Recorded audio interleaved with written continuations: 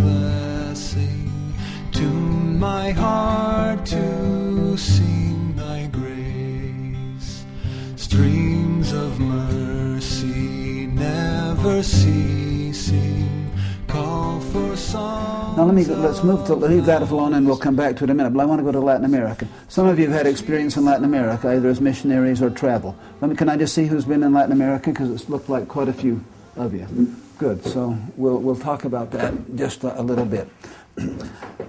John DeLynn brought to me, and what year did you come to BYU? 87, but 80. You met me in 90.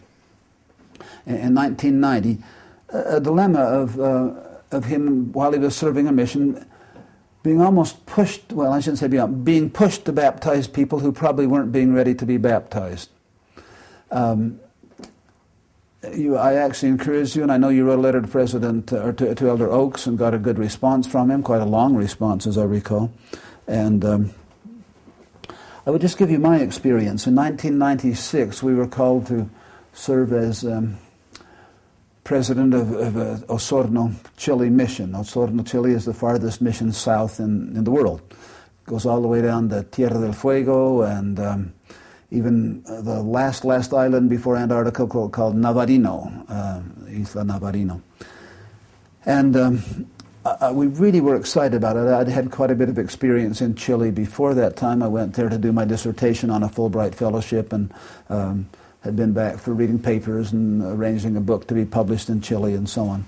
So I knew Chile fairly well. We got to the mission on a rainy Sunday afternoon. It rains a lot in southern Chile. We got there in July, the middle of winter. And as we were driving from the airport into the mission home, the two assistants who were riding with us said, "President, the mission is going tremendously well. We had 462 baptisms last month." That's good. "Tell me a little bit more." I said, "We're most proud of our 2-hour baptisms." And I hadn't heard of that. I said, what are 2-hour baptisms? We meet people, and our goal is to get them in the water within 2 hours. And they all the missionaries had keys to the chapels. They would often meet people at 9 or 10 at night and go in the chapel at 12 or 1 in the morning and turn on the baptismal font, and sometimes have to get in and pull out the plug and whatever. And baptize people at 11, 12, or 1 o'clock in the morning. I said to these elders, I was going, "You're serious?" "Yes." "Where does that direction come from? Because that's not what we've received direction for in our mission president seminar." And the response, well, that's what we're all doing here in Chile. The church is really progressing in Chile. I said, "What about repentance? I understand that repentance has to come before baptism." And they said, No. He said they get the Holy Ghost immediately when they're baptized, right at the font edge, right after they've been baptized. They receive the Holy Ghost, and then that helps them repent. And I said, "That's not the way I understand it. I think that you're supposed to be pure or clean before you get that Holy Ghost to function in you." And I said, "What about meeting the bishop?" He said, "Oh, they all come to church the next Sunday." Well, you can imagine that's not true at all. The missionaries were baptizing the people of the lowest will, people who would submit to being baptized at a late hour. Sometimes it wasn't at that late, but they were baptizing a lot of children. They were baptizing a lot of street people, a lot of uneducated people, a lot of out-of-work people as well, because those were the ones that were home. They met men and women who were out of work and baptized them in the chapel. Not all baptisms were 2 hours, and a good many people resisted, but the majority of the baptisms were 2-hour baptisms. I don't know if yours weren't quite that fast. Maybe you weren't pushed to do it in 2 hours, John, but the concept was the same. We've baptized a lot. Let me just give you a statistic for Chile. We look at Chile, and the people out throughout the church say, "Terrific, one of the great, most faithful countries in the church." We have on our records about 545,000 members in Chile, a little over 500,000 members. But on any given Sunday, there are only 58,000 who go to church. In other words, about 11.5 or 12% who are in church. That statistic is fairly true for most of Latin America. For the total, comparing the total number of people baptized to the total number of people who are participating in church on a Sunday. Of these 545,000 members, over 250,000 have been baptized in the last 15 years. But church attendance has only increased 2,000 during that period of time. So what we're talking about, terrific problem of retention. Although some of those people who were baptized have been retained very well, but others who were active 10 years ago have gone out the back door. And you may have seen those. That is, it's a rotating, revolving door. You're active for a few years and then you leave the church. Right now, in Chile, there are about 210,000 members on the lost records, the members of unable to find membership. That's not really possible because Chile has a very good system of finding people. There's a national registration card that everyone has. Everyone in Chile has to vote. It's required to vote, so the government knows where you are. But we can't find over 210,000 people in the church.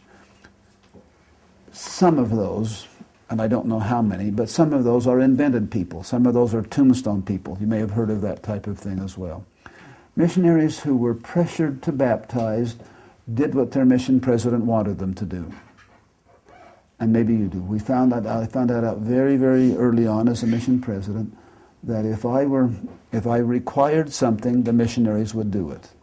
And so I was very careful about what I required, or tried to be anyway, not requiring something that was incorrect. Our first assistant, who had been a zone leader, we made a zone leader after I'd only been there 2 weeks because the other one went home and I didn't know him, was a great, great baptizer, and that's why he was recommended to be the next assistant.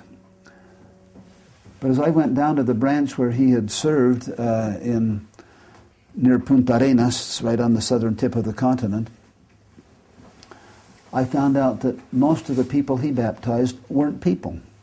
They were made-up people. What did he learn, and what did the other missionaries learn from that experience? That by being deceptive, by being dishonest, you could advance in the mission. That's not usually the case, but it has happened in more than one occasion. My job was to slow down baptisms. We went from 450-something to down to 130, 140 a month, which is still pretty good. Most of the missionaries were finding able to baptize someone every 2 or 3 months. But we went way, way down from the previous period of time. We were supported by the church in that. The church was not trying to get simply trying to get baptisms. I report that because the similar thing is true in Brazil. Elder Holland came in the year 2002 precisely to try to change that situation. Elder Oaks was assigned to the Philippines at the very same period of time. Argentina has not quite had as much of a problem as Chile has, but many of the countries in Central America as well have. Baptizing a lot of people, but not growing the church. And so before Elder Holland came in 2002, in 2001, the church had started a period in Chile of consolidation. They'd grown to 118 stakes in Chile, amazing number, but they were such weak stakes and such weak wards. There were about 1,200 units, wards and branches, and 118 stakes. Starting in 2001 and ending when Elder Holland left in 2004, there are now 74 stakes in Chile, and they're down to about 700 units from 1,200. Consolidating things, trying to make it stronger. The church had baptized people but had not retained. It was not uncommon to find 25 or 30 people at a maximum in a large ward building. Recognizing this fact, before Elder Holland came, I suggested to the then area president, I said, when he comes, take him out to some place without being announced. If you tell him that an apostle's coming, you're going to get a terrific attendance. Don't announce it. He indeed went out to, there's a chair over here. He indeed was taken out the second Sunday he was there to a sacrament meeting in a town called Talagante. And when he got there at about 5 to 9, no one was there. The sacrament meeting was supposed to start at 9 o'clock. At 9 o'clock, he said, the two sister missionaries had arrived, the branch president had arrived, and that was it. And he said there were 5 of us there. Sister Holland was with him. And he said by 9:20, when the meeting started, he said we had 13 people there. When the sacrament was passed, there were 20 people there. And he said after the sacrament, there were 26 was there. He saw a branch that was simply not functioning as a branch. And hence realized we've got to make some changes. So the church went, as I said, from 118 stakes down to 74. I don't want to go into too many more negative details because that sounds like we're being negative. But we got numbers, but we didn't get converts. Some of you may have experienced some of that same type of thing. I don't know. But anyway, it's sad for me to go back to Chile and find out so many people who are not active in the church who we thought were active. They were active for a period of time. Once I got into a taxi, and as I did, I was just asking the driver about, in Santiago, asking about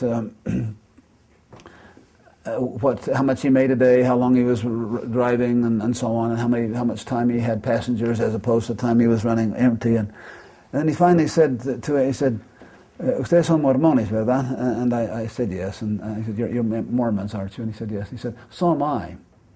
I said, "Really?" He was smoking when we got in. He put out a cigarette when he got in, but he was smoking, and I just said, "I wouldn't have guessed it." And he said, "Yes, I've been a bishop." And I said, "Then you're endowed in the temple." He'd picked us up right by the temple. He said, "Yes." And I said, "What happened?" And he said, "I got tired. I served as bishop," and he said, "I moved from the ward because I didn't want to be bishop any longer, and I moved into another ward, and they immediately gave me a church calling, and I decided if I'd have a church calling, I was going to go inactive." That was sad, and I said, "Don't you ever get a tug or a pull when you pass this temple?" And he said, "Yes, I realize I've got to come back sometime." But at that point, he had simply made the decision. It was too much of a commitment for him. And that's my concern throughout Chile and other Latin American, the idea of commitment as a tough type of thing. People commit for a short period of time. They don't commit for a long period of time. I visited a man who was a banker in a town of Villarrica, a beautiful town on a lake in Chile. And he had been branch president also. And I talked to him, and he said, "What more do you want?" He said, "I've been to the temple. I've read the Book of Mormon. I've been a branch president." He said, "That's enough. I'm saved, I don't have to do any more than that type of thing." So we face a dilemma. Throughout the world, we calculate that now we have nearly 13 million members of the church. Only a little over 4 million of those would be considered active, participating members. In the case of Chile, there's only one temple in Chile for 500,000 people. Mexico has 12 temples for a little over 1 million people. Mexico's a bit bigger country, but not, well, it's a bigger country. But why so many temples? Because in Mexico, this church has been established there longer. There is a commitment. Throughout the early part of the church, it seems to take longer to establish a commitment. Okay, let me just give some final points here, although they could go on for half an hour, but I won't. And then we'll see if you can ask some questions and talk about your experience. John has asked me to briefly say a word about harmonizing thought and faith. I never went into the gospel thinking that I was going to decide it's either true or it's not true, and I've got to somehow harmonize problems that come up. I went into the gospel because it was a satisfying experience for me. And also because as a young man I really sought and wanted to find out if what my parents had been teaching me were true. At age 16 I had a beautiful privilege of going down on the desert in southern Utah. I was good friends with a fellow named Clark Tanner and his uncle O.C. Tanner and his father Norm Tanner. Decided that they wanted to get Clark out of town because he started drinking a bit and wanted him to go off with a good Mormon, I guess. And so they bought us a Jeep. We took a prospecting class at the University of Utah and find out. It was the days of the uranium boom. Salt Lake was the penny capital stock of the world in the 1950s. Uranium was big. It was as big as the gold rush. And you had possibilities of getting richer much faster as well. Charlie Steen did, as you may have heard the name. I hope you've heard of Charlie Steen.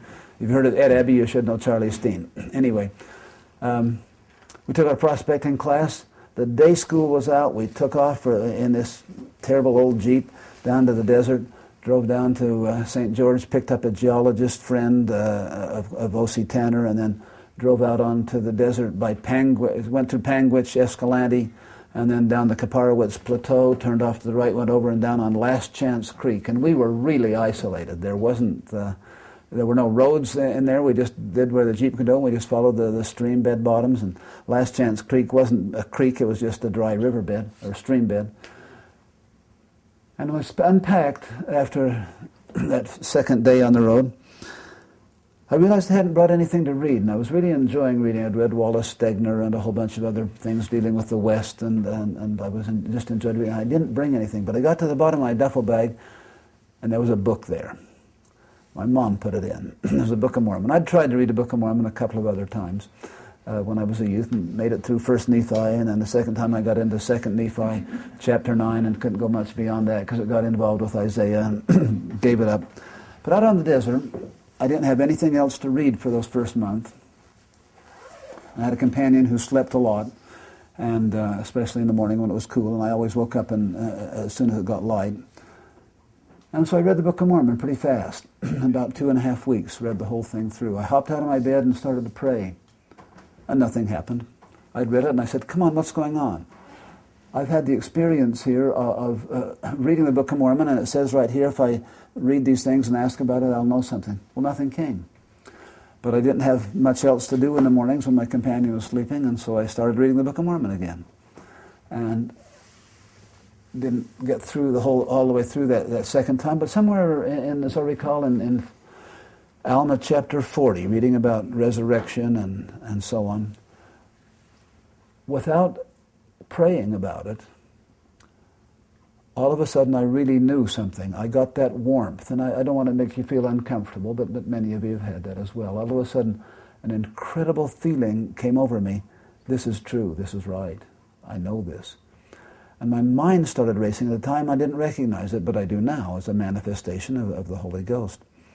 And I said, my parents have been telling me the truth. This is right. David O. McKay indeed is a prophet of God, just like I heard him say one time when he was visiting our ward, telling about his experiences of hearing God. And all of these things just flowed through my mind very, very rapidly, saying, yes, and the Book of Mormon is true. The Book of Mormon is an ancient record. It's not written by Joseph Smith, and so on and so on. It kept going on very long. When I've doubted, and I have doubted even in this stage in my life, I even have sometimes doubted the existence of God. I don't anymore, but I used to. I come back to that experience and say, that was something that came to me from something much beyond me. That wasn't me that created that came to me. And I've had enough other experiences, a good many of them, similar enough to say that's really true. I can't say, as some do, that the Spirit tells me everything to do. I have a hard time with that, being guided by the Spirit. It doesn't seem to happen very often. If I teach a decent lesson in to missionaries at the MDC or in classes or whatever, I say, yeah, I prepared and the Spirit guided me in my preparation. But I'm not told what to say at the minute I'm teaching. We tell our missionaries that will happen to you, but I've had that experience way too infrequently. My spiritual help comes at the time that I'm preparing the lesson. And I don't know if that makes sense to you, but it's something to me that even bothers me when I see some people in the church who say, oh yes, everything I do is guided by the Spirit. It doesn't work for me that way. But if it's working for some, I'm glad that it does, and I'll have to accept that experience. So I can just say that when I have doubted, I come back to this experience on the desert and many others that say, this makes sense. If I had a pencil, I'd get up to the blackboard, or I had a pen, I'd get up to the blackboard and draw on this, some type of a continuum, and saying, here is the line of my life, and there's only a little bit here on one side or the middle, if you will, maybe I can say the left side, that is doubt or concern, but the rest of it is surety, faith and understanding and knowledge that this is true. Now, I can't rationally explain why I know that the Book of Mormon was written by ancient prophets and not by Joseph Smith. But that's part of the sure thing right now. And if that's true, then other things are true around the edge of it. And so that's the way that my faith functions. That I can say there's a room for doubt, and I don't have to have final answers to everything. And I've learned to say there's enough surety, there's enough truth, that if there's doubt or concerns in some area, I can live with that. Because there's enough other surety that makes it makes it work. Now, I'm not sure that's enough of telling you the experience, but I wanted to let you know the idea in Latin America. In the last few years, because of these church calls, we've had quite a bit of contact with the First Presidency. Just 2 weeks ago, we had a 3-day session in the temple with the First Presidency and many of the members of the Quorum of the 12. Good experience, confirming experience. That this is right, this is true. But most of you haven't had that experience, and so I'm not hearing you say, ha, look what we've had. No, but I'm just simply saying those are confirming things that say I can still fight and study through difficult problems, but there's enough truth and enough reality that it makes it true. And that's where I'll stop and say thank you, and we'll let you ask questions or comment if you want to make any comments. What do you think has caused the change in the culture from when you were younger, and you talk about the way things were and sort of the openness of that to how it is? Yeah, very good question. The growth of the church and the necessity to be unified, to do things the same way. When I was young, we had to we could talk about 6 or 7 temples in the church. Right now we have 124. In our temple ceremony, they talked about what they called temple drift, and how things drift away from the norm. And so the church has said, we can't have temple drift. We want it to be quite boxed, because if you're going to attend the temple here or in Washington, D.C. or in Buenos Aires, we want you to get the same experience. And so there's been that thing. The other thing is the church has become much more worldwide, not just by numbers, but we've moved out. We've ceased to be that Wasatch Front church, and we're much more open to the press.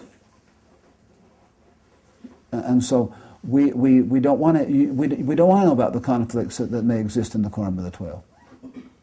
I'm really glad that there are ones, but my experience with Elder Holland lets me know that there are still things, and it's a good. Many of you speak Spanish, I suspect. Who's learned Spanish in Argentina, Chile, or Peru? Been in those countries? I just have to tell you a brief little story. Elder Holland told this to me, to us, my wife and me.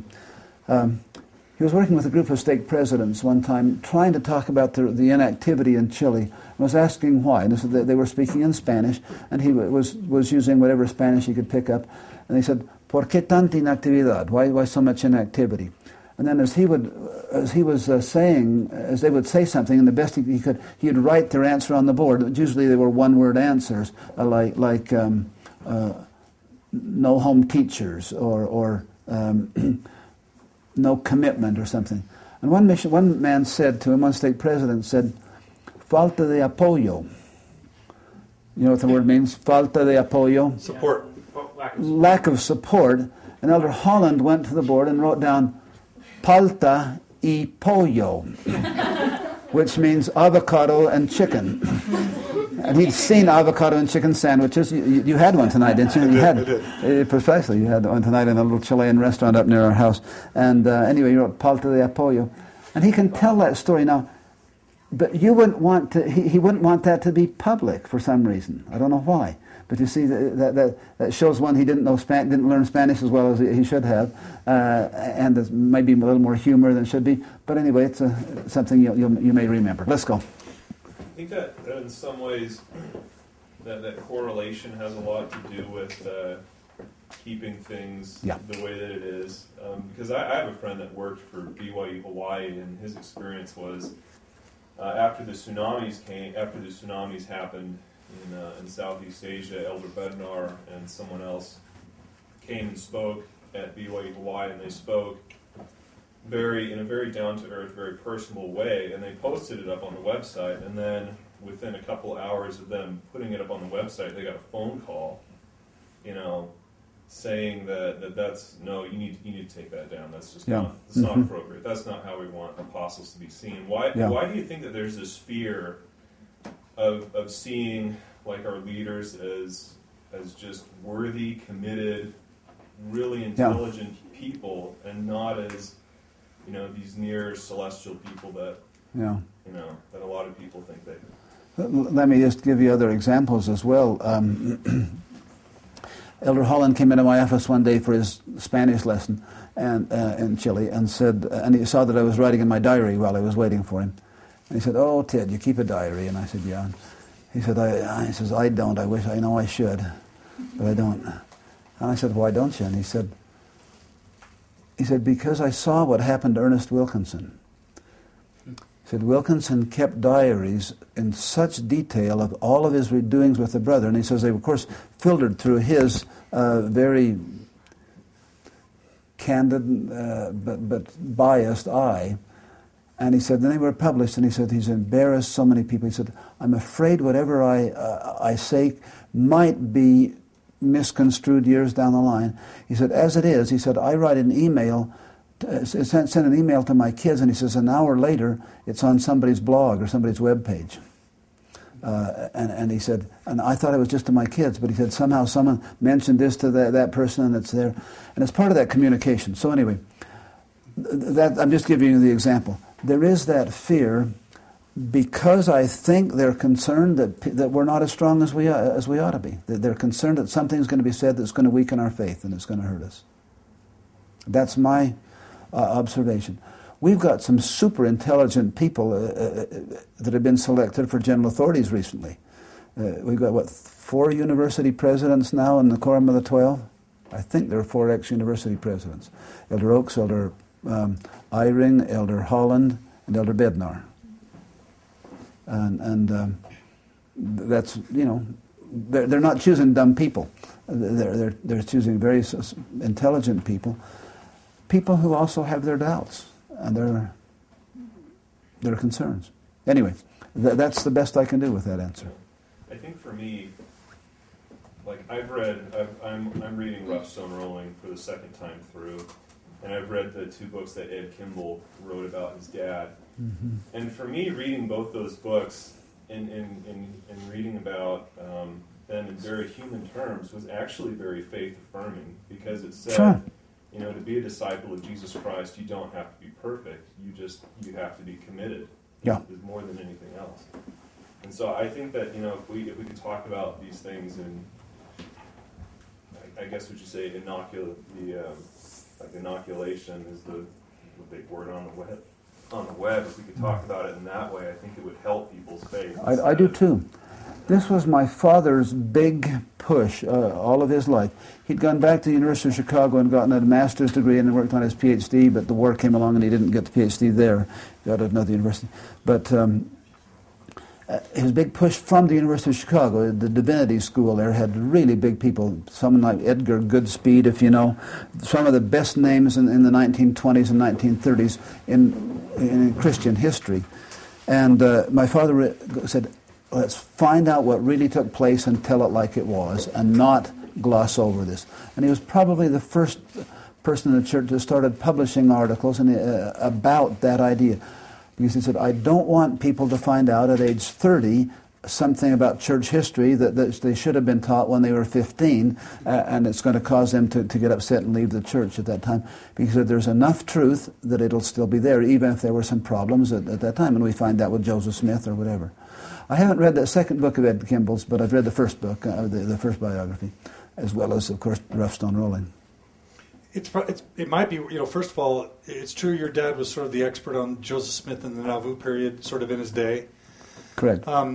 But it's probably worth having you talk a tiny bit about how the how the Lowell Bennion sort of T. Edgar Lyon experience ended, because I think that probably there were people who didn't agree with your dad's philosophy, and maybe that caused him a little bit of pain. And I'm not trying to put salt in old wounds, but I mean there's a real dilemma and a tension, and probably not consensus on whether your father's approach is the healthiest one. Maybe you can talk a little bit about any part of that you want to.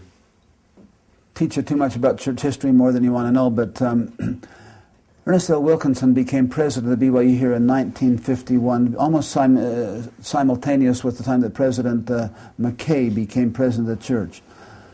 Shortly after, he made himself not only president of BYU, but head of the church education system, which meant he controlled all seminary and institute teachers. He desired power, and he was a very energetic, hardworking, and fine man. There's maybe a grandchild here. I better be careful so I don't want to offend any grandchild. But Lowell Bennion, who was the director of the Institute in Salt Lake City, where the majority of the children of the general authorities attended, was, in fact, my father taught both the President Faust and President Monson were students in my father's class. They went to the university. You didn't go to BYU. The general authorities kids just didn't find it was a good enough university in those days. Anyway, Dad and Brother Bennion had some conflicts with Joseph Fielding Smith, specifically over the book Man, His Origin and Destiny. It was a book that had been agreed not to be published back in the 1930s when Talmage and Joseph Fielding had a conflict over that, over the whole concept.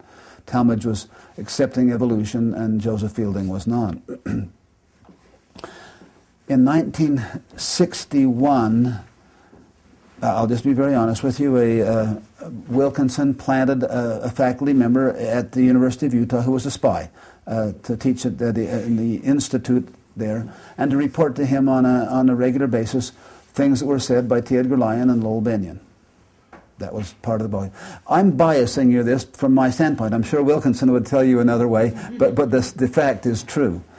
At the end of that academic year, 1961-62, Ed Barrett, who was Wilkinson's hatchet man and his vice president, came up to the University of Utah and simply said, we'd like to offer to you the chance to come down to teach at BYU.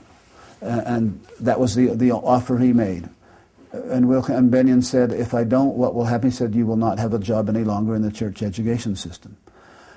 Wilkinson had fought with Bennion over the position on the blacks, having the priesthood. Bennion was trying to push the blacks to get the priesthood. Wilkinson wanted to have grades in the institute system, which in those days the institutes didn't give grades for classes and so on. Wilkinson wanted to have grades so they could transfer to BYU and get credit here and so on. And so Wilkinson was essentially fired because he didn't want to come to BYU. I mean, Bennion was essentially fired because he didn't want to come to BYU and be that close to Wilkinson. My father resigned at that time because he supported Bennion. Bennion was the director and the more vocal man. And am I telling you, we're going in the right direction here, John? And so anyway, that ended the Bennion-Lyon era. Bennion immediately was given a job across the street at the University of Utah as the associate dean of students, and became very well known for his activities. And even the University of Utah now has the Bennion Center there named for him for all of his social involvement. My father came back at the request of the church, came back and taught at the Institute after a couple of years being away. He also taught he just went across the street into the history department at the University of Utah and was accepted there.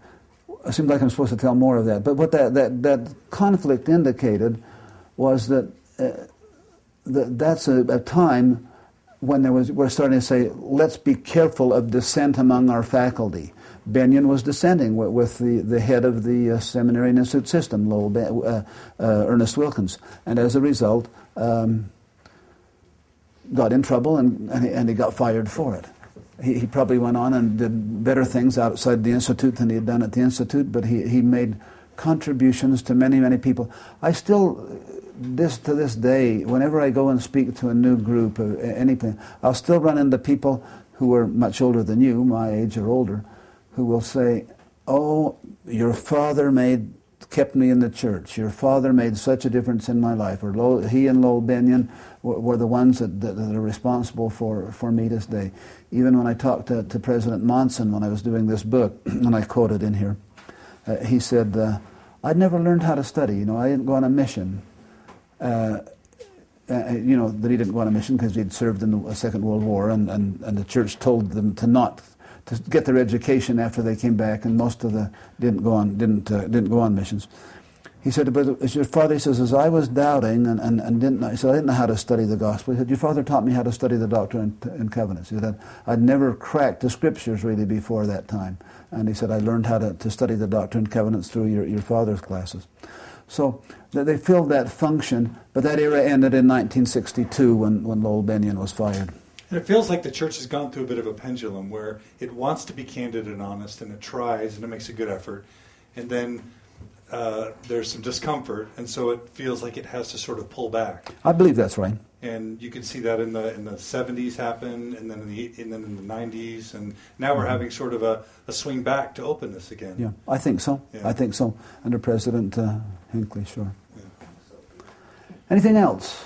Don't want to keep you too late I tonight. have a question. I served a mission in Venezuela, and about the same time that you were mission president down in Chile, and had a similar experience that John did, where there was an immense pressure to baptize and a lot of dishonesty with baptism. And I came home and had a lot of anger about it that I eventually just kind of let go.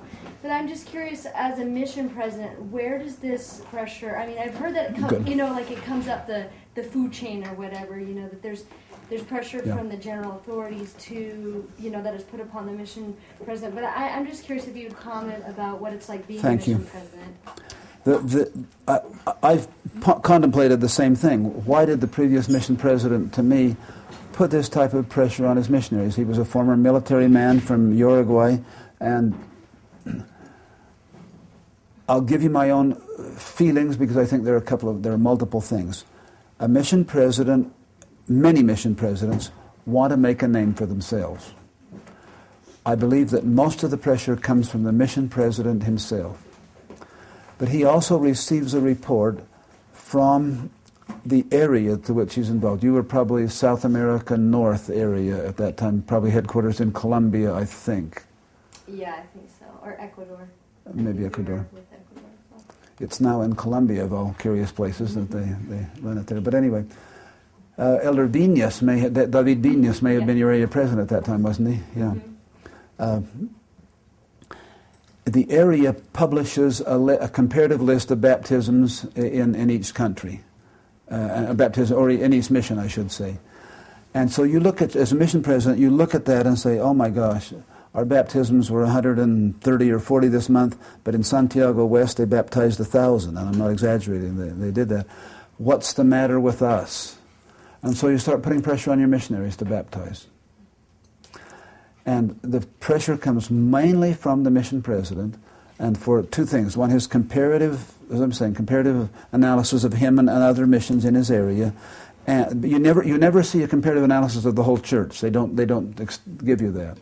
I kept each of these sheets, and the church wishes I didn't keep them all now because I'm giving them as I'm retiring to the BYU library, and they'll be available for other people to see.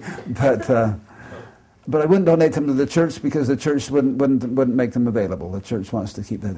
But anyway, so it's a pressure the mission president creates for himself, and then the fact that he's probably trying to make somewhat of a name for himself.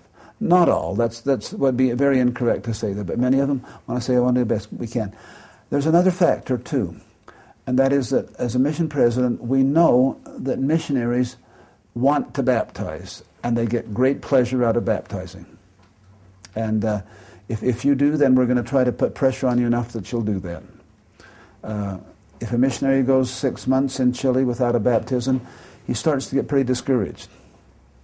And so the idea is, okay, we'll get somebody in the water, baptize someone.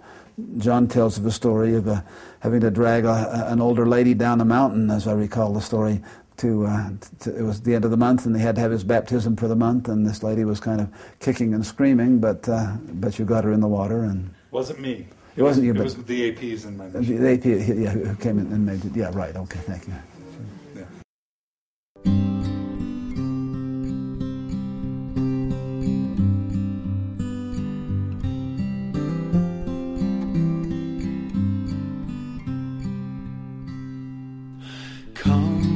Fount of every blessing, tune my heart to sing thy grace. Streams of mercy never ceasing, call for songs of loudest praise.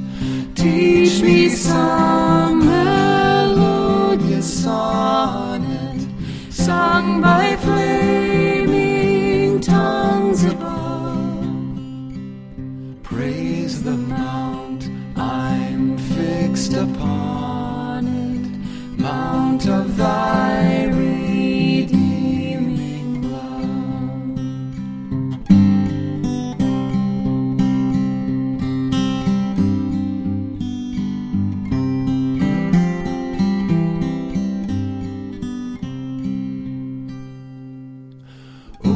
To grace, how great a debtor daily I'm constrained to be. Let thy goodness as a fetter bind my one